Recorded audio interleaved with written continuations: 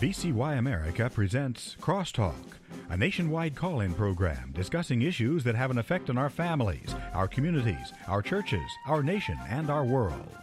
Crosstalk, an opportunity for you to voice your concerns for biblical principles. And now live by satellite and around the world on the internet at vcyamerica.org. Here is today's Crosstalk.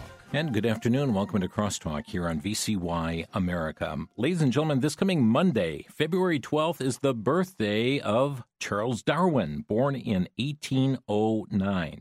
Happens to be the same day that former President Abraham Lincoln was born, but unlike Lincoln, Darwin was a promoter of evolution. And Darwin's teachings have been promoted throughout our society in educational settings. They're promoted all across this nation, around the world, in museums, and they're on television specials. And sadly, ladies and gentlemen, they've been adopted by many religious denominations and in many churches.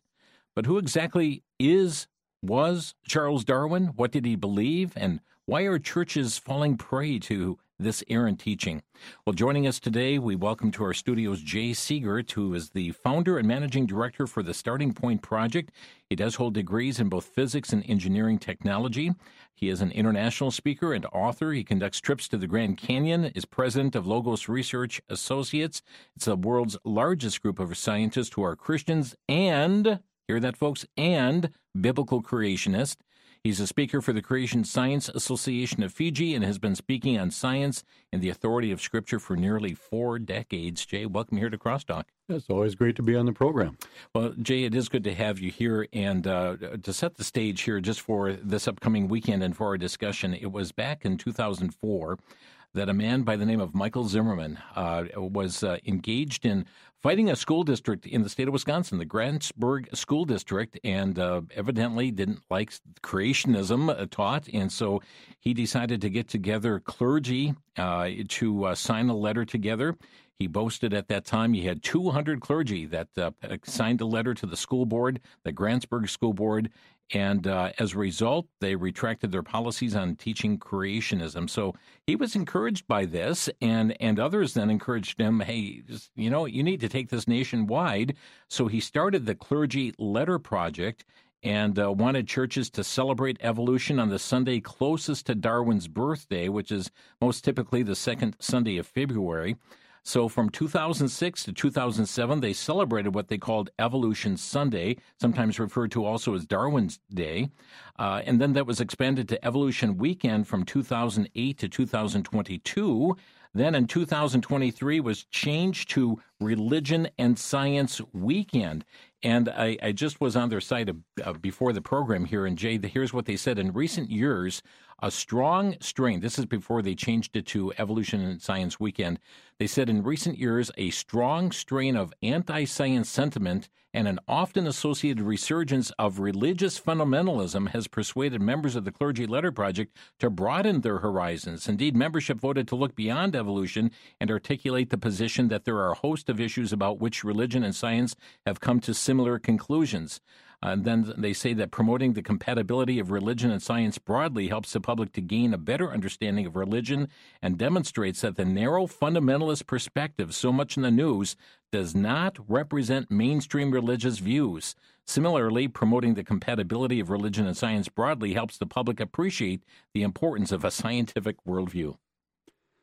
It's not surprising at all. It's unfortunate, but when you talk about a narrow view, they're concerned about what do the majority believe. Well, we don't really determine truth by voting, and we're not surprised that the majority of religions out there and even some Christian denominations are kind of bent towards evolution. Evolution is largely accepted by the secular society and all the professors in the universities and most of the teachers in the school system. So it's certainly popular, and if you want a lot of people to come to your church, you can't deny what these people are believing. So I say, of course, you can have the best of both worlds. You can come to our church and learn all about religion and God, but you'll also be around fellow people who are smart and they accept science because science has proven evolution. In their minds, they believe that. And so it's not surprising to me that you got the syncretism going on of taking the, quote, the best of both worlds, although when you're talking about religion in general, it's really not the best because it's not really biblically related so much. And you're certainly not taking the best from the scientific world either, because the best science we have does not support Darwinism or Darwinian evolution. Yeah, so we're going to be looking at a letter that the clergy members are signing on to here in just a bit, but help us understand who was Charles Darwin. Sure. It's interesting. A lot of people think, well, yeah, we know Charles Darwin. He invented evolution. Well, he didn't invent it. The idea had been around quite a while. In fact, there's a lot of evidence he actually plagiarized from Patrick Matthew, and we don't even need to discuss that because whether he did or didn't really has no bearing on whether evolution is true or not. It's just very interesting. So he didn't invent evolution. He just made it seemingly more popular and plausible, and he didn't do it in a vacuum. In fact, he was actually initially trained as a theologian, which is very interesting, but then he had some things happen in his life, including the death of a daughter at a very young age, made him kind of bitter towards God. So he had a reason for kind of getting rid of God. If you're going to get rid of God, you need to be able to explain things apart from the supernatural, and that's kind of the premise behind The Origin of Species, explaining the natural world around us without leaning towards God or anything biblical. Mm-hmm. And matter of fact, his book on the origin of species by means of natural selection or the preservation of favored races in the struggle for life. It appears he was some sort of racist there. Well, evolution can be easily shown to be a root of racism. A lot of books written back then, again, his was written in 1859. A lot of books had longer titles, but you know them by the short title. In fact, sometimes we just call it Origin, even though it's Origin, right. The whole title you just read, which includes the struggle of the races. And evolution is a basis for racism because evolution talks about survival of the fittest. Those that are more fit, last, and can compete the others. And even today, some would be maybe further developed than others. And if you want to just keep the good ones, well, if you deem a certain group or a race as not as fit, you might want to get rid of them. Hitler himself loved the idea of evolution and wanted to actually dedicate his book to Darwin. So his idea was, yeah, you have different, quote, races of people. Some are further along. He literally had a list of people as to how human they were. And at the very top, you have the Aryan race and the Germanic race. And you go down the line, you eventually get to some of the Polish people and the blacks and the Jews. And by the time you get to the Jews, they're almost 50% ape. They're not really even humans, so you don't want them reproducing. So he had a plan to get rid of groups of people. And we know he did it, and it was all based on the idea of evolution. Now, there's another person who was influenced by this as well, and her name is Margaret Sanger. Oh, yeah, Planned Parenthood. Right.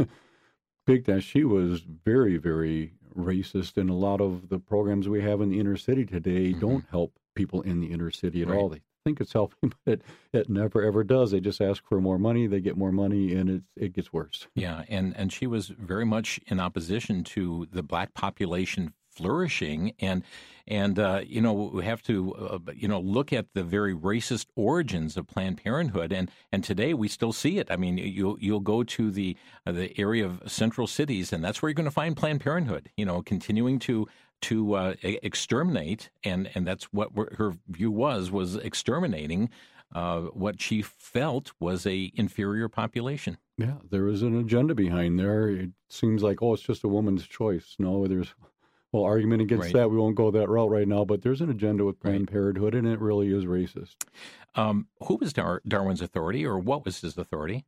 Well, his authority, started out, being God. In fact, there was a guy named William Paley who wrote a book called Natural Theology. Natural referring to nature, and theology, the study of God. The idea was studying God through nature, what he created. It's kind of what science used to be called, natural theology. And so Darwin, before he wrote The Origin of Species, he had read Paley's book, and he just loved it. In fact, there's a quote from Darwin. He said, "I do not think that I hardly ever admired a book more than Paley's Natural Theology. I could almost formally have said it by heart." Now, he said that when he was studying at Cambridge, as a theologian, 1828 through 31. But then he obviously had a change in his life. So his authority initially was God, and maybe even a biblical basis there. But he specifically wanted to get away from that. And again, if you get away from God, you need to still explain everything around you, but now you have to come up with natural processes. So The Origin of Species is all about explaining how do you get natural things if you don't have God creating things and designing them. Did he deny the very existence of God? He didn't. There's really no indication he was actually an atheist, but he certainly was anti-God in his revelation of Scripture, and he was very much in favor of anyone who also came along. In fact, really quickly, when Darwin wrote The Origin of Species, he didn't do it in a vacuum. He didn't wake up one morning planning on playing tennis, but it was raining out, so I said, I guess I'll write The Origin of Species. Two things very, very briefly that were going on prior to him. James Hutton, he's considered the father of modern geology. He came along and he said, when you look at the natural world around you, specifically the geology and all that, you can only resort to natural processes we observe today, the slow wind, rain, and a little bit of erosion here and there. You can only resort to those to explain the physical features of the Earth. Well, you've got tons and tons of sedimentary layers all over the planet. If those layers accumulated by what we see today, the slow processes, that would take millions and millions of years. And that was his point. And it was a philosophical decision to do that. They didn't discover something in science that forced him that direction. He decided he didn't want supernatural forces, just natural forces, which means the Earth isn't young. It's got to be very, very old. The year he died, Charles Lyell, another guy, was born. He wrote a 3-volume series called Principles of Geology. And he stated his goal in writing those volumes was to free the science from Moses. Well, Moses wrote the first 5 books of the Bible. Interesting. So you're saying we got to get away from the biblical narrative creation account and the flood, just explain everything naturally. Darwin took one of those volumes on the Beagle's voyage, and he said if these guys could explain the physical features of the Earth through natural processes over these, quote, newly discovered millions of years, Darwin, might be able to explain living things through natural processes over the millions of years, and then we get the origin of species. Jay Seegert, our guest here today on Crosstalk. So, Jay, in our next segment, we're going to read this letter, the clergy letter here, but what is the draw? What is the draw for religious circles, for churches, for clergy to come alongside Darwin and adopt his beliefs? Sure. It's basically a spiritual issue ultimately. You either go by God's standards or you go by your own. Well, God's standards are pretty high and kind of convicting. A lot of people just don't like that. So religion, as I say, difference, religion is man's idea of God. The Bible is God's idea of God. God's standard is 100% perfection, and it can only be resolved through a relationship with Jesus Christ. All other religions are you make up some standard, and it just so happens the standard other people make up is something they themselves can achieve, and they feel good about themselves. So there's a draw to draw your own standard, raise that up so you can meet that standard and then still have fellowship with the world. If the world tells you evolution's a fact, you can say, hey, no problem. Yeah, I believe there's a God, and God must have used evolution so you can kind of get along in all these circles versus saying, wait a minute, God's the ultimate authority. He's given us his word. What does his word say? Am I going to believe that, or will I turn somewhere else for an ultimate source of authority? Doesn't Scripture teach that friendship with the world is enmity with God? It's pretty clear, and it's as narrow as a way, that people find. So when you are into something that the vast majority of people believe, that might be a red flag that is probably not biblical. Friends, you're listening to Crosstalk on VCY America. Our guest today is Jay Seegert, who is founder and managing director for the Starting Point Project. Ever hear of it before? We'll tell you more about it right after the break, as well as a letter that thousands, at least they tout thousands of clergy members are signing on to this letter and, really denying biblical authority. We'll tell you more about that after the break. You're listening to Crosstalk on the VCY America Network.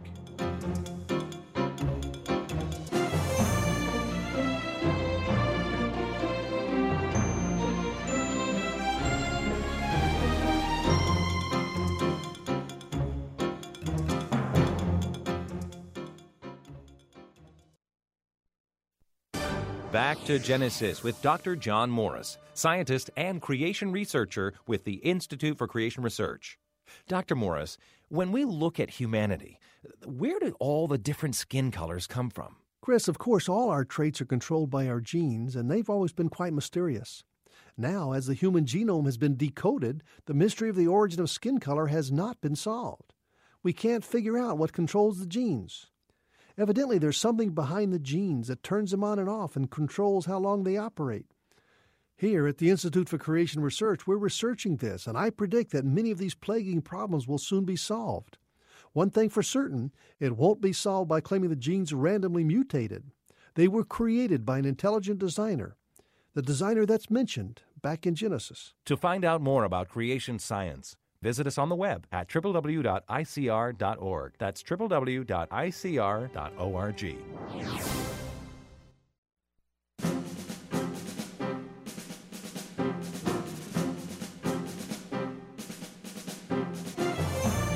You're listening to Crosstalk on VCY America. Our guest today is Jay Seegert, and he is the founder and managing director of the Starting Point Project. We're talking about Religion and Science Weekend. This coming Sunday, second Sunday of February, is one in which churches observe this. Not my church, thankfully, but there are churches that are doing this. Jay, before we get further into this topic, tell us about the Starting Point Project. Tell us about your ministry. Sure. Well, the name comes from the fact that everyone has to start somewhere with their belief system. It's impossible to not start somewhere. So Christians start with the belief that God exists and the Bible is the Word of God. And then we use that starting point to define everything else, what science and logic are, philosophy, ethics, morality. All those things are defined by our starting point. A skeptic would have a different starting point. They probably don't even realize they have one, but if they think it through, they'll tell you what it might be, and then you can just ask them, what made you choose that? Why are you confident that's going to help you accurately define everything else? So for us, our starting point involves the authority of God's Word. So we always turn to it no matter what question comes up. What does God's Word say about it? So we mainly travel around the U.S., been in 9 other countries. We don't charge for our talks. We have Grand Canyon tours, free videos. So if you go to the startingpointproject.com, you can see all those resources. Okay, again, that's thestartingpointproject.com. And occasionally you send out an email as well. A free email newsletter, yes. Right. So how our listeners can sign up for that? Yeah, right on the homepage, there's a button there they can click, and it comes out once a month, and there's a question of the month article that's in there, and they can see your speaking schedule and links to our Grand Canyon tours and everything else. Yeah, it's something that comes to my email box here. Sure, okay. And friends, it can come to yours as well. All you need to do is go to thestartingpointproject.com, thestartingpointproject.com, and you'll see more information about the ministry there, but also can sign up for those emails that come out on a monthly basis. So we're talking about this Religion and Science Weekend. Started out as Evolution Sunday, then Evolution Weekend, and then migrated to Religion and Science Weekend. And they're boasting this going, again, back to its founding and petitioning a school board with a letter that they're boasting 200 clergy members signed onto it. And keep in mind that topic, when I say clergy, that is a very broad dissection from many, many different denominations. But they said, take this nationwide. And so we did, and founded this Clergy Letter Project. And they have an open letter concerning religion and science that American clergy are signing on to this letter. Now, I'm going to share, friends, with you the contents of the letter itself, but also keep in mind that they are boasting nearly 16,000 clergy members have signed on to this. Now, I'm guessing they're not starting from scratch year by year, but they're taking all the clergy signatures from yesteryear and building onto that. Would that be your guess as well? Oh, yeah, it's just a cumulative thing, and it shouldn't surprise us. The vast majority of churches would probably not be churches who would be really concerned too much about Scripture, so we would expect something like this. And you mentioned again earlier, broad is the way that's leading toward destruction, and narrow is the way that leads to life everlasting. Mm-hmm. But let me share with you, listeners, the content of this letter, and then Jay is going to comment on it. So this is a clergy letter from American Christian Clergy, an open letter concerning religion and science. Here's what they state. Within the community of Christian believers, there are areas of dispute and disagreement, including the proper way to interpret Holy Scripture. While virtually all Christians take the Bible seriously and hold it to be authoritative in matters of faith and practice, the overwhelming majority do not read the Bible literally as they would a science textbook.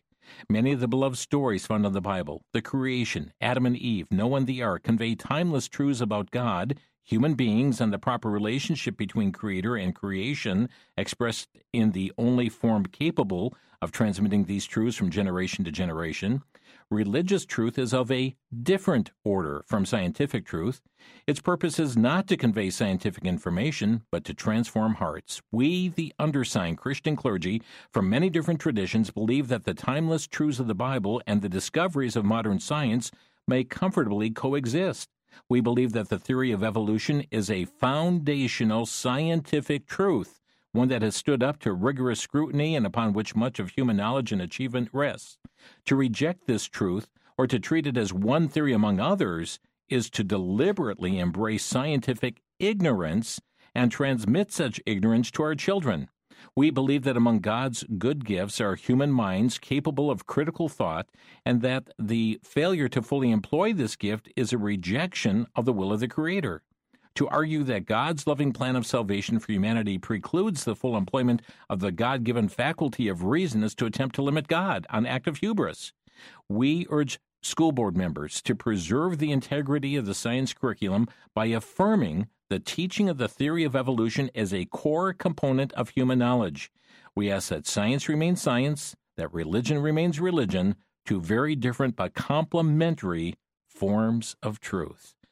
Jay, there's a lot to unpack from there. Oh, we could go on for hours and hours. It's hard to know where to start, but just one concept is that they say the Bible conveys timeless truths about God, to us, and we can use human reasoning to figure that out. Well, if we're smart enough to reason through things, why wouldn't God be smart enough and talented enough to communicate what he really means?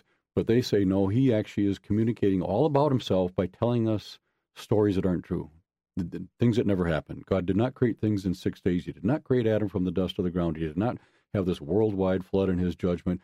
So he wants us to know about him, so he makes up stories that never happened. That makes no sense at all. And when they say they don't take the Bible literally like they do a science textbook, we take the Bible in its context. And Genesis is written as literal, historical Hebrew narrative. It's saying it actually happened that way. I'm not the smartest person on the planet, but I could easily write a book describing how the world was created. If God used evolution and Big Bang and all those things, I could describe that briefly if that's what he used. God would be able to do that too, but he didn't do that. He actually said that he created things in 6 days, and Adam was from the dust of the ground. Creatures reproduce after their kind. They don't morph into every other life form on the planet. And there was actually a worldwide flood about 4,500 years ago. That's what Scripture teaches with the context there. To say that that's not true is to go somewhere else first and say, whatever I'm hearing from these other people who don't necessarily even believe in God, I'm going to take that, then I'll go to God's Word to figure out what he really meant. Yeah. In this letter, they actually take the human mind and elevate it above the authority of Scripture. Yeah, we can use our own reasoning to figure out that God didn't mean what he wrote. So that means that God said, hey, Moses, write all these things down, and I know that people are actually going to believe what you're writing, and I kind of cringe, but eventually you guys will have modern scientists to tell you, I didn't mean anything like that at all. I meant something very, very different. So you just have to be patient for thousands of years until you have those modern scientists to tell you what I really meant. Yeah. And again, this is clergy really asking for schools to indoctrinate students as well. Yes, and what's also interesting is, in a sense, they're trying to appease the secular world. They're telling the world, hey, you guys are smart. We recognize that. We're not dumb. We accept your science, and we could fit it into our religious beliefs no problem. Well, here's a very interesting response as to one person as to, is he impressed with that? Is he impressed with the attempt of religious people to bring evolution into their religious beliefs, and specifically the Bible? This comes from none other than Richard Dawkins, arguably the world's leading atheist. I always say I like Richard because he's just pretty straightforward. He says what he believes as an atheist.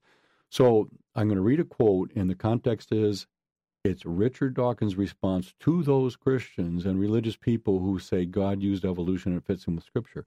So this is what he said. I'll do the quote, unquote, so you know when he starts and stops.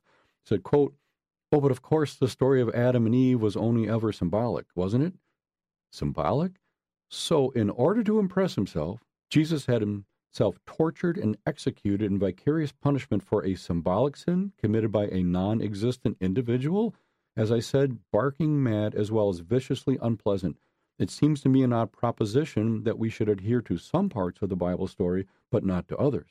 After all, when it comes to important moral questions, by what standards do we cherry-pick the Bible?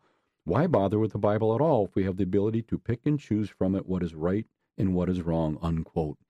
He's not impressed. And how I say I would pay good money to go on a speaking tour with Richard to say, Richard, tell the audience that thing you told me because you understand this better than most religious people and even many Christians.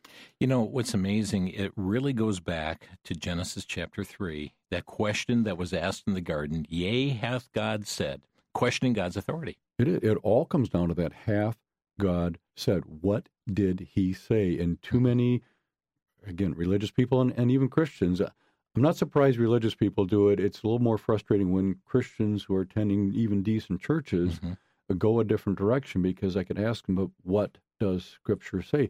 And I've talked to a lot of what we call theistic evolutionists, people who believe that God used evolution. And I ask them, can you show me from Scripture why you are so confident God used this evolutionary process?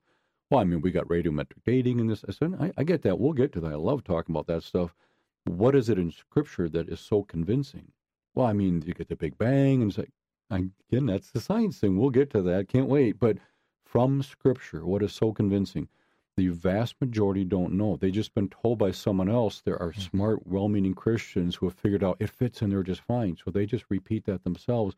They're not convinced about evolution and that it fits with the Bible because of what Scripture says. They're just told by everyone else evolution's a fact. If you reject it, you're not a smart person. They want to be a smart person, so they accept it and just say, well, it must fit in the Bible somehow. Mm-hmm. Jay, I've aired this once before here on Crosstalk, but I think it's very fitting I do it again, and it is that of some comments made by Andy Stanley, who pastors a church. And I'm going to play two clips from him. I'll play one clip and then have you comment on that before we get to the second clip. But this is Andy Stanley. He is the son of Dr. Charles Stanley. This was not an area that Dr. Charles Stanley believed or preached, but here's Andy Stanley, clip number one. There's no necessary conflict between evolution and theism because evolution is a means. Theism says there was an agent. I'm going to stop it right there. Sure. Part of that's true. Theism says there was an agent. That agent, however, told us some details. He actually wrote some things down in Genesis, so you can't just back up and take the big picture that God was involved, because God then goes further and tells us a lot of the specifics, and the specifics don't fit with evolution. So here's what he went on to say. The Genesis account of creation, the point of that isn't here's how God did it. The point of that is that God did it. And the reason we know that is because it stood in stark contrast to the Sumerian and the Babylonian and the Canaanite and the Egyptian creation myths. And in all of their myths, the gods just sort of appeared magically out of nowhere, or they created themselves, or they created each other. And then Yahweh says, hang on, I created it all out of nothing. I didn't use body parts, okay? I didn't, split, Tiamat in half, and their lower half became the earth, and the upper half became the heavens. I mean, that's foolishness. There's one God, I'm God, I did it. That's the point of the Genesis creation count. He's saying Genesis 1 did not tell us how God did it, but that he did it. Yeah, it's interesting when, again, using critical thinking skills, which is kind of a lost art these days. So Andy Stanley is saying, you got all these mythologies. And so the Bible comes along. God says, Moses, I want you to write some things down because there's all these mythologies out there, these untrue things. I want people to know more about me and my creation. So let's make up other stories that aren't true and put those in there. And people are supposed to think that those untrue stories will tell you the truth about that I created. Why wouldn't God tell the actual truth? And he does. He not only says he created it, but he says, there was an evening and a morning, day one, evening and the morning, day two, and it's literal historical narrative. It's not poetry. He's saying it actually happened this way. Friends, you're listening to Crosstalk on VCY America. Our guest today is Jay Siegert, who is the founder and managing director for the Starting Point Project. His website, thestartingpointproject.com. We'll have some more discussion after the break, and a little bit later we'll be opening some phone lines as well, so be preparing your questions. We'll be back in 1 minute here on Crosstalk.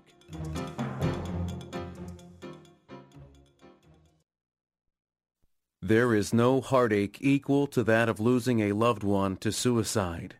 Unanswered questions, despair, and perhaps self-blame can leave those behind with feelings of hopelessness. But true hope and help can be found in Christ alone. In the booklet Hope Beyond Despair, author Julie Gossick shares from personal experience how the truth of Scripture and the hope of the gospel can bring comfort to those who are living in the aftermath of suicide. She addresses what the Bible has to say on this issue and provides a lasting hope based on biblical principles. The book Hope Beyond Despair is available from VCY for a donation of $6 or 3 copies for a donation of $15. Just ask for Hope Beyond Despair when you call with your gift at 1-800-729-9829. You may also write VCY America, 3434 West Kilbourne Avenue, Milwaukee, Wisconsin, 53208.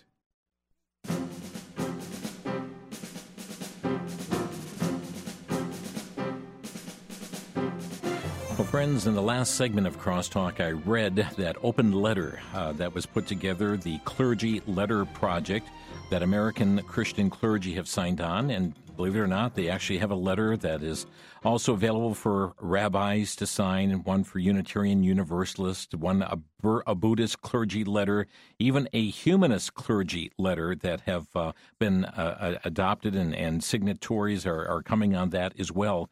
But sadly, there are churches across this nation that this coming Sunday, the Sunday closest to Charles Darwin's birthday, are celebrating what was once known as Evolution Sunday, now as Religion and Science Weekend. And friends, as you explore, guess what? They've got all kinds of sermon starters that are available for pastors to know how to preach, a series promoting this topic of evolution. They put all the tools out there, Jay, in order to try and influence, churches across this nation. We're speaking with Jay Seegert, founder and managing director for the Starting Point Project. I mean, Jay, there's just no end to what they're doing to try and manipulate, indoctrinate this influence upon churches across this nation. Sure. I believe it's just going to get worse, and it all really comes down to the authority of God's Word. Mm-hmm. So anything that would detract from the authority of God's Word is fine by any group. And in this case, they're using the idea of evolution to say you can't really take the Bible for what it says because you got to go to the scientists to learn the truth, and then whatever's left over in the Bible we'll let you have. Well, why even believe in the resurrection? Because scientists have proven people don't come back from the dead, maybe after 90 seconds or something, but not 3 days. So you'd have to reject the resurrection as well. But people say, wow, yeah, but that was a miracle. And I'm thinking, you don't think creation was a miracle? Yeah, indeed. Jay, the letter states that evolution is a foundational scientific truth. They use those words. And it makes one think that one has to, if you want to accept science, that you have to accept evolution. Do we have to forsake science to be a Christian? No, Bill Nye had a quote, and I'll just summarize it. He basically said, if you don't believe in evolution, you can't do science or engineering. It's required. It's a synopsis of it. I share another quote in some of my talks from, I think it's Dr. Mark Kirshner. He's the founding chair of systems biology at Harvard Medical School. Brilliant scientist. Bill Nye's an engineer and smart. He's not a scientist, but he's a smart guy. But this guy is a brilliant scientist, and he actually said, he listed off all these areas of science, including biology, microbiology, and all that. He said all those have been conducted over the last 100 years totally independent of evolution. It doesn't matter what these people believe about evolution. Their work has nothing to do with whether evolution is true. And that's very true. Evolution is not only not required to do science, belief in evolution actually gets in the way. I'll just give one super quick example. Something called vestigial organs. Those are things supposedly in our bodies that are useless. They used to have a purpose, millions of years ago in earlier stages of evolution, but now they're useless. Well, that's evidence for evolution. God wouldn't design you with stuff in your body that doesn't do anything. Scientists used to have a list of 86 things. So they say. Yeah. Okay. And they've studied the list, and they dwindled that down a little bit to 0. They found a use for everything, including the appendix. They said that was one of the best examples of evolution because it's useless today. Well, no, it's part of the immune system. Can you live without your appendix? Yeah. You can also live without your arms. It doesn't mean they don't have a purpose. But it was belief in evolution to get them to yank it out of your body. It's useless. It's not doing anything. Just take it out. Whereas a creationist back then would have said, we might not fully understand it yet, but we believe it was designed by God. Let's research further. So belief in creation drove better science. Belief in evolution got them to write it off and produce poor science. So a Christian does not need to deny science. No, not at all. In fact, the more you look at science, and again, there's two types of science. There's the operational science, which we do in the laboratory. We make cell phones, cure diseases. It's great stuff. No one's really debating that. The other is historical science. It involves things that happen in the unobserved past, like a Big Bang, origin of the universe, origin of life, things that we didn't see and we have to guess at. That's historical science. That's where the tension is because it involves a lot of guesses and assumptions. So if you believe in creation, it doesn't mean that you don't believe in cell phone technology. It just means you have a different idea of what happened in the unobserved past. Yeah, and I find it also interesting, Jay, because you're serving as president of an organization that is the world's largest group of scientists who are Christians and biblical creationists. And I'm guessing that this covers all the disciplines of science. Yeah, and two of the guys who founded the group, I took over for one of them as president, Dr. John Sanford. He's from Cornell University, a professor there. He was an atheist for much of his life. He's famous for having invented the gene gun. It inserts genes into the DNA. Worldwide famous for that. Brilliant scientist. He's a very strong Christian. And then Dr. John Baumgartner, PhD geophysicist. He's built the world's best 3D computer simulation of plate tectonics. And even secular geologists use that model to see how plates of the earth are moving. So brilliant, world's leading scientists who are Christians and creationists. Why are we losing this in our churches today? I think we've watered things down. There's a lot of biblical illiteracy amongst people attending. They typically want to come and hear topical things, how to have a better marriage and manage anger and raise your children. And those are good things to address in a church, but not week after week, month after month, year after year. They're not really going through Scripture itself and teaching we need to go here for our truth rather than bring your beliefs to church and we'll fit them in somewhere, which is typically what's happening more often now than being concerned about what does it actually say. There's also a problem, I believe, in raising a generation of pastors today out of our Bible colleges and universities that don't respect the authority of God's Word, and they are being indoctrinated themselves and then influencing the churches that they're going to minister to. Oh, yeah. In turn, they, coming out of the seminaries and they're becoming pastors of churches or moving into Christian universities and teaching, and they're teaching, particularly like Genesis, there are different views out there. There are really smart, brilliant people on all sides, and it really doesn't matter. We shouldn't. It's too divisive, too contentious. We shouldn't be worrying about. We're just here to focus on Jesus. So you're right off the book of Genesis, which every major doctrine we believe as Christians that is founded in the book of Genesis. You write that off, you lose your basis for even the gospel message. And then again, we're spending a lot of extra money to send our kids to Christian universities, which some good things will happen there, but they're also taught that, well, there are some missing pieces of the Bible. There are a few errors and contradictions, but a lot of it's pretty good. Yeah. So thankful for those that are, that are holding firm to the authority of Scriptures, and several under our listening area right now that would fall into that camp, and so grateful for like Faith Baptist Bible College and Maranatha Baptist University, and we think of one of our affiliates, Pensacola Christian College, who is walking the line, and Appalachian Bible College, and others who are standing firm, and really we need to get behind institutions like this, Faith Baptist Bible College as well. Yeah, we definitely need to support them. There are fewer and fewer of them, but they are holding the line on the authority of God's Word, and that's the only thing that's going to help us. Amen. Well, friends, I'm going to open our phone lines, give you opportunity if you have a question you'd like to ask of our guest today, Jay Seegert. Our number, 800-733-9829. That's 1-800-733-9829. This coming Sunday, there are churches across this nation that will be celebrating Darwin's birthday in their Religion and Science Weekend, or Evolution Weekend, taking place. And they are going to promote the principles of evolution, even in church services. And friends, you need to be on guard. Does your church, are they faithful to upholding the authority of Scriptures? If they're not faithful to the Scriptures, friends, it's, in my opinion, time to find a new church. Find one that is going to be faithful to upholding the authority of the Scripture itself.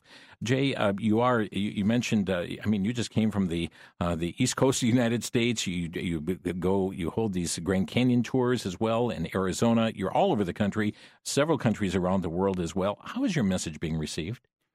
It's actually being received extremely well. People are hungry. They want to know they can trust something, and a lot of Christians want to trust the Bible, but they think there are many reasons not to, and so they're very hesitant to reference it. So they get into a debate of a social issue, whether it's transgenderism or abortion, and they say something about their beliefs, and the person instantly says, you got to leave your religion out of this, meaning got to leave the Bible out of this. But as soon as we do that, we're toast, because it's our only foundation, but they're not in a good position to be able to defend that the Bible is the inspired Word of God, so they willingly leave it out versus hearing that they can trust in it. So as I travel around and speak, people get really fired up that, wow, we can really trust everything in the Bible, even the, quote, silly flood story in creation. There's so much evidence for it, which then gives them more confidence to, in turn, go out and very graciously share the gospel message. Amen. Well, friends, our lines are packed here, so we're going to right to the phone calls. Write down the number, though. It's 800-733-9829. And to get to Jay's website, he's got many, many, many materials there, and videos to be watched right online there as well. TheStartingPointProject.com. That's TheStartingPointProject.com. We're going to begin in Bloomington, Illinois. We have Greg calling in. Hi, Greg. You're on the air. Hi, Jim. Hi, Jay. Jay, I don't know if you remember me or not. I went on a trip with you a few years ago, the Grand Canyon trip, so it's nice to hear from you. Sure. Thanks for calling in. I highly recommend the Grand Canyon trip, but I'm not sure if you're doing that anymore. Oh, yeah, 6 this year. Oh, that's all. Okay, Yeah. Easy year then. I have two comments, actually. Whenever someone says to me that, if I'm debating or, discussing creation versus evolution, and they say, come on now, we all know that the Earth is, billions of years old. The universe is billions of years old. We all evolved from an ape-like creature. I respond with, well, I know that is what we were taught, but that's not necessarily true. Mm-hmm. That's just something I use. And then also something that this may be something you're probably aware of this already, but something that seems to get a lot of people is the speed of light and the discussion that, if the speed of light, if a certain star is billions of years old or billions of light years away, then the universe must be quite young. And I would suggest that they look into the work of Barry Setterfield, who has done extensive work on the speed of light decreasing in speed and over time. And at the time of creation, the speed of light, the evidence is showing that the speed of light was actually millions of times faster than it is now. So that is in perfect alignment with a young universe. Greg, thanks for the call. We're going to have Jay comment here. Go ahead, Jay. Sure. Two things going on. One, it's very good when someone makes a statement. They're often making these what we call truth claims. Like we all know that. Yeah. Everyone knows that evolution's a fact. There's Big Bang. We've evolved from an ape-like creature. My advice is before you jump on them and say, well, you're wrong and here's what's right, is you get clarification. Well, how do you know there was a Big Bang? Like, tell me more about this. Like, what actually exploded or expanded? If you keep asking follow-up questions, it doesn't take long for the person making the claims to realize, okay, they made some bold claims, but they don't have specifics. Like, again, evolution, how do you know it's a fact? Well, all scientists believe it. How do you know all scientists believe it? Mm-hmm. Well, all the real scientists believe it. How do you define a real scientist? Well, anyone who believes in evolution, they're a real scientist. Mm. And we got circular reasoning going on there. Right. But why do you believe it? Well, there's evidence from every area of science that backs it up. Could you give me some examples? Well, there's tons. I don't need tons. One or two would be good.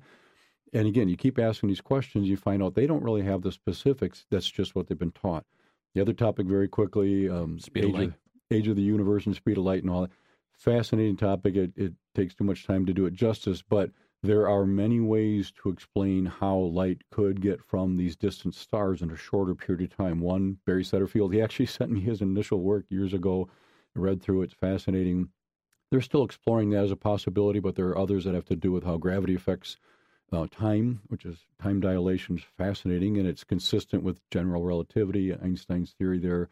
So we have creationists have many models that could potentially explain how light that's so far away could get here in a short period of time. Great. Thank you for the call. We are up against a break. Jay Siegert is our guest today.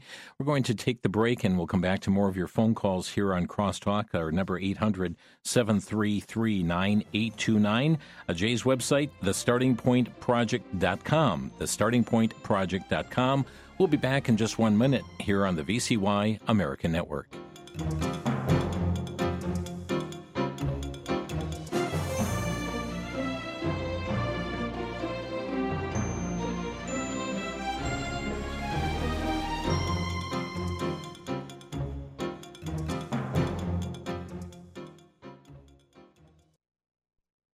For the Worldview Report, I'm Brandon House. Our website is worldviewreport.com. In my second book that came out in 1995, I had an entire chapter on something known as the UN Convention on the Rights of the Child. By UN, obviously, that's the United Nations. In that book, I was warning about a global treaty that many nations were signing on to that would destroy the God-given parental authority we have so enjoyed here in America. Many nations have signed on to it. America is one of the last nations not to do so. Well, over the years, I've been warning that it looks like the United Nations Convention on the Rights of the Child is being implemented piecemeal by many state legislatures as they undermine parental authority. The latest, Montana CPS takes 14-year-old girl to Wyoming for gender transition, so-called, against her parents' wishes. Sadly, we are seeing the globalists accomplish their goal of attacking God-given parental authority.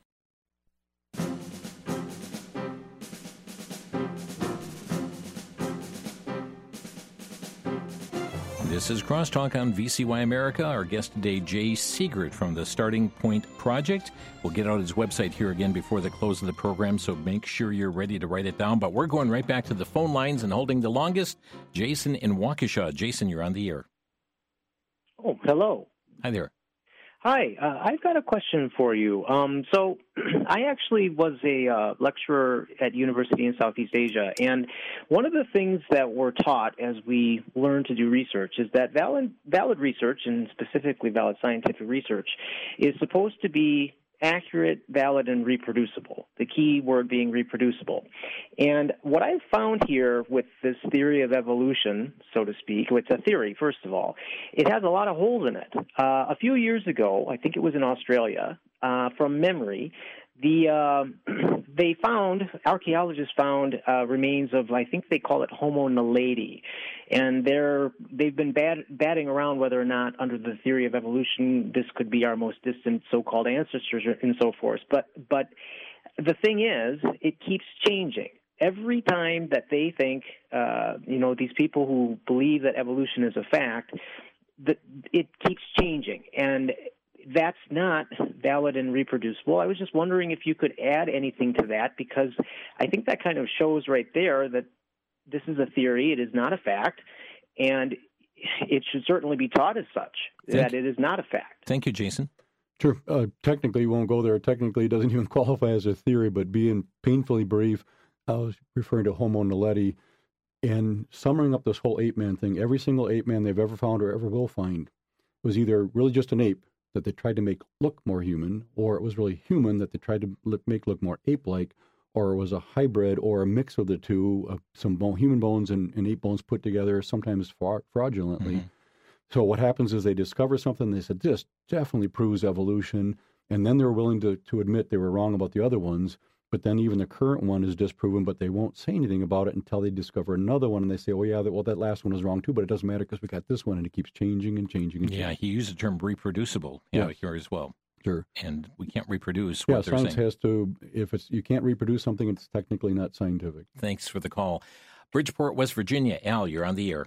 Hey, Brother Jim. Thanks for taking my call today. You know what? It's the Big Bang Theory is just this. God clapped his hands. Okay? He just clapped his hands. There you go. And we're not millions of years old, I don't think. I think we're just thousands of years old. But we do know the Lord created the earth in 6 days and rested on the seventh. Mm-hmm. And it's in his word, and I believe that. Yep. But, Brother Jay, I wanted to ask you, some reason or another, I don't know if I heard this or I'm making this up in my mind, that Darwin on his deathbed called out to God. Is that right? A lot of people say Darwin changed his mind on his deathbed. Nice story. There's no evidence. The evidence actually shows the opposite. He did not recant his theory, and even if he did, it wouldn't mean evolution is wrong. It would just mean one guy changed his mind, but there's no evidence that actually happened. Great. Thank you for the call, Al. And it was not God clapping his hands. God spoke. Yes, God said, let there be light, and there was light. Brian in Hebron, Kentucky, you're on the air. Yeah, good afternoon, gentlemen. Thanks for taking my call. I love this topic. I tell you, about 15 years ago, I first became a believer, and I had never really heard much of creationism, and I just asked the Lord to teach me your truth. And 15 years later, here I am. I'm working at Answers in Genesis, so I just love all the creation guys that are out there teaching the truth and just telling us all about God's Word. So thank you, Jay.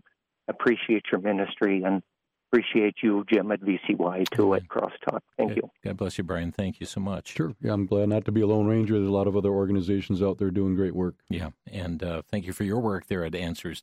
Let's go to Therese in Milwaukee. You're on the air.